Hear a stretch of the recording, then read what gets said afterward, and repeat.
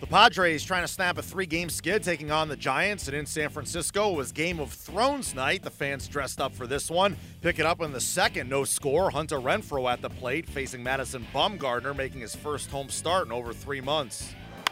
Renfroe hits this high and deep to left field. Back goes Hernandez towards the pole, and that is gone. A 2-run home run. Welcome back, Renfroe. The Padres on top 2-0.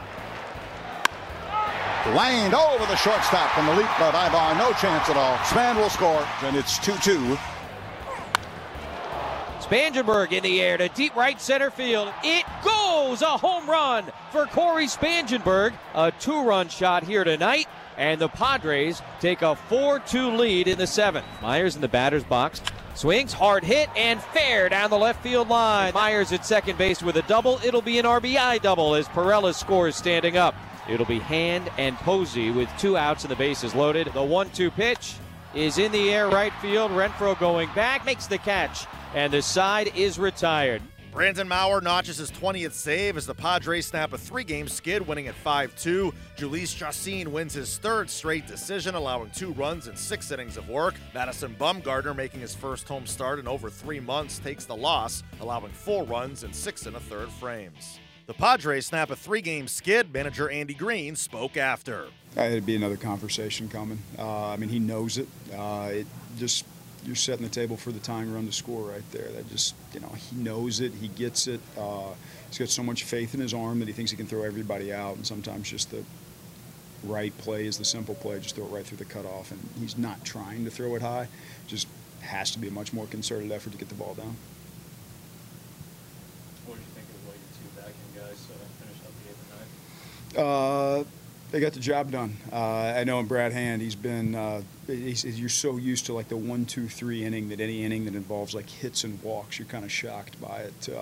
But he's been great all season long, and he's probably not used to 4 days off in a row. He pitches pretty much every day for us, so the 4 days off in a row.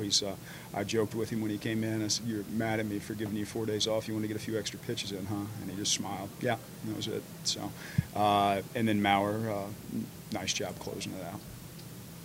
How about Bumgarner? He missed, of course, a lot of time, and maybe not exactly at 100%, but you'd be impressed by the fact that he's able to come back and still pitch the 2 starts for the Giants that he's been able to. He's a competitor. Nothing he does really shocks me or anybody in baseball. He's good, and even if it's not mid-season form for him, he's still not an easy draw. He's still a very, very good pitcher, and I'm sure he's out there like upset about the way the game ends for him today, but he's tough on us every single time. Cory Spangenberg with the go-ahead 2-run homer in the 7th. He talked to the media after the game. I think a little bit of both. He's owned me throughout my career. I think that was my first hit off him. So it came at a big time, and pretty happy about it. I don't think I've ever seen as much emotion out of you as when you were rounding first base. A little bit of hop, a little bit of skip. Pretty excited out there, huh? Yeah, absolutely.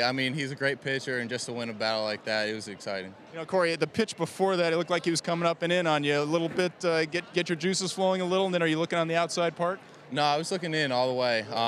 He's tough with his angle, and you got to try to get a ball at you, and that's what I got. 8th home run of the season, and 5 of them have been center field or opposite field. The newfound opposite field power, where's that coming from? It means they have been working hard and putting a lot of time into it, and it's starting to carry into the games. Up next, the series against the Giants continues on Friday with Trevor Cahill on the mound.